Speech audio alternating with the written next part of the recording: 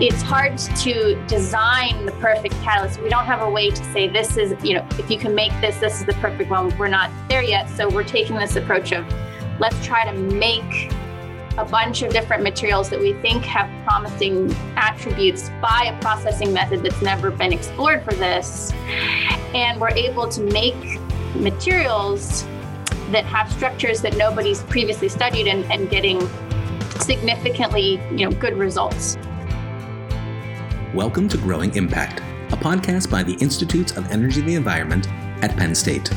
Growing Impact explores cutting-edge projects of researchers and scientists who are solving some of the world's most challenging energy and environmental issues. Each project has been funded through an innovative seed grant program that is facilitated through IEE. I'm your host, Kevin Slyman. Today on Growing Impact, I speak with Mauricio Terrones, a distinguished professor of physics and material science, and Lauren Zarzar, an assistant professor of chemistry.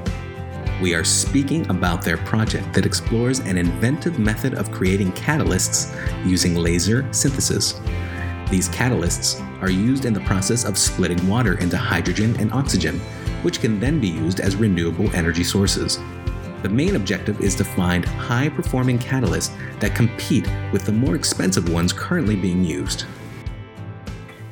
On this episode of Growing Impact, we are speaking with Mauricio Terrones and Lauren Zarzar about their project Laser Synthesis for Control of Water Splitting Catalysis, Structure, and Performance. Thank you both for being here. Thank you very much. Thank Kevin. you. Nice to be here. What we are trying to do is it's trying to develop alternatives for renewable energy, right? So, the idea is to split the water more efficiently. So that means we want to split water into hydrogen and oxygen. And then for that, you do this water electrolysis. And then you need to, for this water electrolysis to happen, then you need energy, right?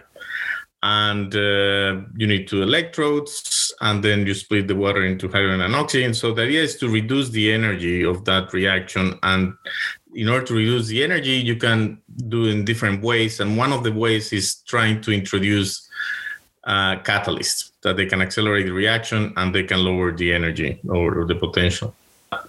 Right now, the catalysts that are being used are very sort of complex and very expensive. So in the case that we are currently studying is the oxygen evolution reaction. So that means that we're trying to obtain oxygen from water.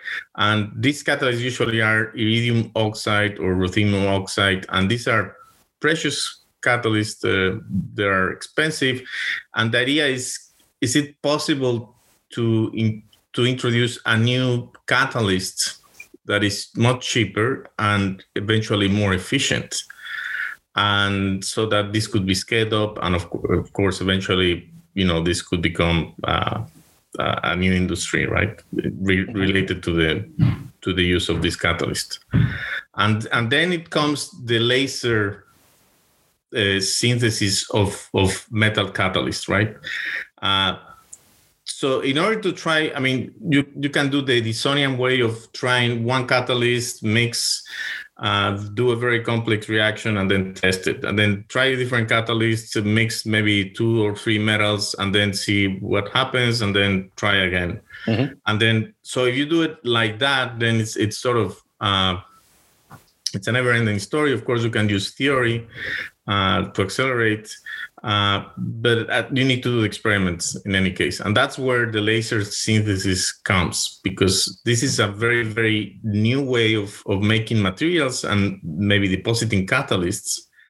This laser synthesis and patterning method is something that we've been developing in my research group. And the idea is that you're using the focus of a laser to supply a very high amount of energy that will actually induce precursors that are in the surrounding solution to decompose and create nanoparticle composites of whatever metal ion precursors you have in the solutions.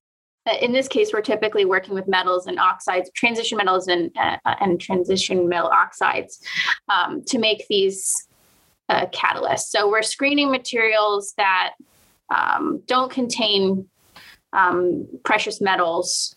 And sometimes it's beneficial to have a little bit more messy synthesis technique in some ways to help you test and explore this diversity of materials. Because it's not just about the ratio of the iron, cobalt, nickel, oxygen, et cetera. It's also about how those elements are organized in the material and at the active site that will influence the performance of the catalyst. We found the optimal sort of concentration of each of these elements. And this is very competitive with the current catalysts that are used like iridium oxide. So I think we are at that point where we are making very competitive catalysts, and this is just one case. This is with iron, cobalt, and nickel, but it could be, we can try other things, right? And as Lauren mentioned, I think this is key because understanding the structure as well, having a certain degree of amorphousness, certain degree of strain in this catalyst is what we're trying to understand. And if we further understand the reasons of enhancing the catalytic reactions, then we can try to go back and say, can we make this better? And I think that eventually we will end there, making very good catalysts overperforming. So you talked about breakthrough and that this could make a big change in the world. Can you talk a little bit about that? What ways could it be impactful? I think the way I see it in the future is that, first of all, if we can come up with a very good catalyst for this reaction, then can we come up with another catalyst for other reactions? Yeah, in general, I think trying new processing approaches for catalyst synthesis is a worthwhile activity, right? You can take the same precursors and process them in two different ways, and you'll get two completely different performing catalysts. And it's hard to design the perfect catalyst. We don't have a way to say this is, if you can make this is the perfect one. We're not there yet. So we're taking this approach of let's try to make a bunch of different materials that we think have promising attributes by a processing method that's never been explored for this. And we're able to make materials that have structures that nobody's previously studied and getting significantly, good results.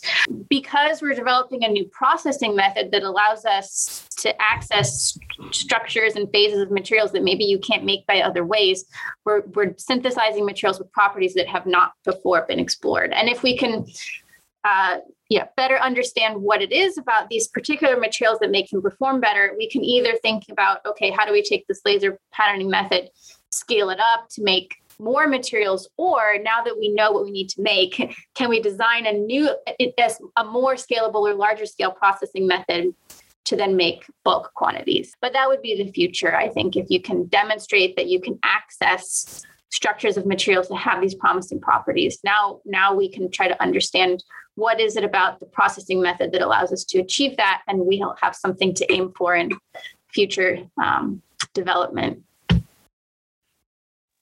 Could you talk a little bit more about the need for interdisciplinary experts on your team and how that is helpful, especially in this kind of project where it's so complex?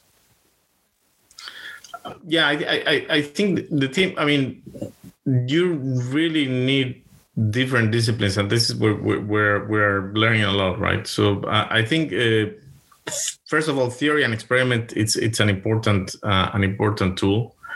And we are collaborating with, as I mentioned, with Susan Sinnott and Ismail Adabo.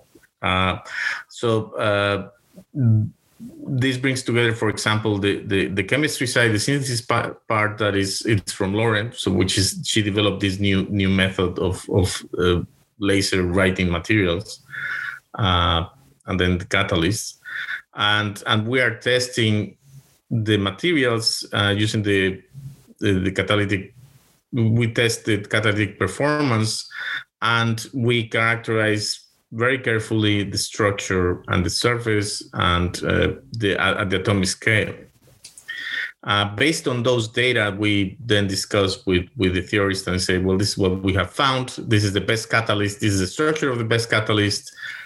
And it seems that we need to understand that. And that's when it comes to some theory models that need to be developed.